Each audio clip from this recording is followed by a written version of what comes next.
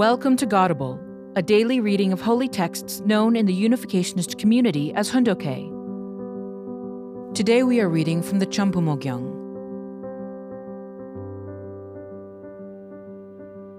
Chambumo Gyeong, Book 7. True Parents' Course of Suffering and Victory. The Expulsion of Professors and Students. From March to July 1955, Ehwa Women's University and Yonsei University harassed the students and professors who attended the Unification Church to the point where they had to choose between their school and the Unification Church. 14 students from Ehwa Women's University resolutely accepted expulsion, and 5 professors were forced to resign their positions. Also, 2 students were expelled from Yonsei University, and 1 professor was dismissed. The press published articles critical of the conduct of the universities. If at that time Christianity and the government had recognized the Unification Church as a legitimate religion to which the students had a right to belong, it would have created a foundation enabling a new start for God's providence on the national level. The Ehwa Women's University incident that took place in 1955 was a national event. 5 cabinet ministers of Syngman Rhee's administration, who were united with Christianity, conspired to eliminate the Unification Church. Nevertheless, we overcame that period of conflict and quietly built up a new foundation, internally and externally. By succeeding at this, we restructured and solidified our movement so that we could face any opposition, whether from Christianity, the Korean people, or the government. In other words, those expelled second-generation students made it possible for us to form a new people, the new membership of the Unification Church. Representing humanity, I became a sacrificial offering for God. Although I was attacked ruthlessly, I would not let go of humanity. I alone took responsibility to fight for the will. What would have happened if the established Christianity had accepted me? If Christianity had only listened to what the Unification Church was saying, it could have turned around. Within a matter of 7 years, Korea could have stood at the center of the will. Then it could have guided world Christianity in a single direction, and Christianity united with my worldwide teaching would have brought about the kingdom of heaven on earth. Yonsei and Ehwa universities were as Adam and Eve. They were also the second generation of Christianity. I claimed them as the core of the second generation, while half of the first generation was tangled up in the fallen world. In the past, Satan took everything that was precious, but this time God claimed what was precious.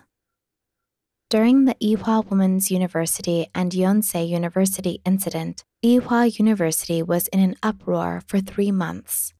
During that 3-month period, about 100 students came to the Unification Church. Because they could not leave campus due to opposition from the school, cases arose where some students went to the Unification Church after saying they were going to a public bathhouse. Therefore, the school administration responded with emergency countermeasures to protect itself. They demanded that the students and the professors make a choice between the Unification Church and the university. To do something like that, how desperate they must have been.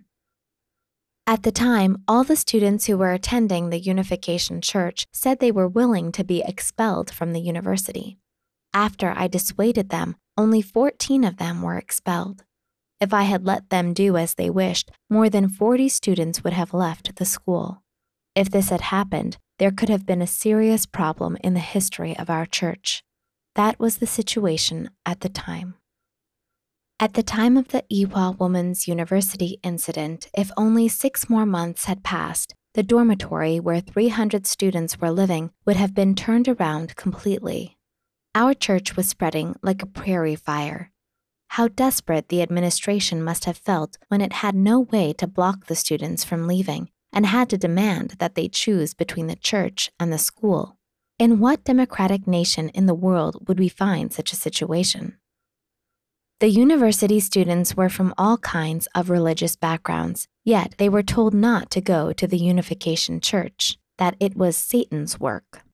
Helen Hwa-lan Kim, the president of Ehwa, sent Dr. Young-un Kim, who was the director of the Department of Christian Social Work and a professor who had complete authority on theological and religious matters, to investigate the Unification Church. Professor Kim went to our church, but within 1 week she turned around 180 degrees. She went back to the school and talked about the Unification Church. Christians there would come and ask her in whispers, "What is this principle all about?" As the school authorities watched, they saw that those who listened to the unification principle would change. The school authorities began to fear that everyone would turn to the Unification Church, so they turned against us. Among the 300 students living in the Ehwa University dormitory were many intelligent young people who listened to the divine principle lectures of the Unification Church. Many of them changed so quickly, it was as if a volcano had erupted at Ehwa. It became a big problem. The university was the recipient of diverse forms of support, including literally hundreds of thousands of dollars annually from the American Methodist Foundation.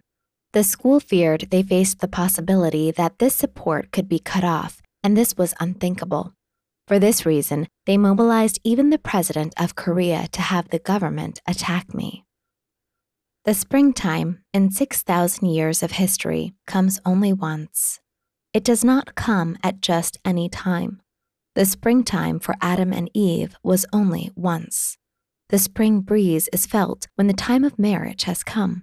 Thousands of years have gone by in the providence of restoration, and finally that spring breeze is blowing through the land of Korea. The Ehwa Women's University incident was a manifestation of that spring breeze. That breeze touched more than 300 female college students. This is why they climbed over the school wall or made an excuse that they were going to the bathhouse and came running to the church. After Korea was liberated from its 40 years of tribulation under Japanese rule, Korea and the missionaries from America should have completely united with me. That would have happened if the Ehwa Women's University and Yonsei University incident had not occurred. The students at those universities were the second generation. I understand well the work of restoration. It progresses in reverse, from the second generation to the first. If the Yonsei and Ehwa University incident had not occurred, we would have connected with the presidential residence in Seoul, and all of Christianity would have connected with us. At that time, Dr. Young-un Kim was director of the Christian Social Work Department at Ehwa Women's University. Because important professors like her joined our church, Helen Kim, the president of Ehwa, should not have opposed us. However, despite Professor Kim's reports, several highly placed Christians at the university opposed our church and created a problem for her. If Ehwa and Yonsei had turned around and had not opposed us, Korean Christianity would have turned around too. But instead, an unprecedented event took place in which 5 professors were forced to resign and 14 students were expelled from the school. The history of restoration is that difficult. You must understand how fearful a hardened belief can be. To bear a habitual, traditional mindset is truly a frightening thing. Even though you joined the church, the habits and the mindset that you used to have when you lived in society remain with you. God does not accept them. It is indeed difficult to make a new beginning with the standard that we are newly born. If you ask who was behind Ehwa Women's University and Yonsei University's effort to eliminate the Unification Church in Korea, I would tell you it was the missionary organizations. If at that time these universities had turned around and united with me, then working with top leaders such as Ehwa University Vice President Maria Park and Korean President Syngman Rhee, we would have been able to carry the flag throughout the world and lead the procession to the kingdom of heaven.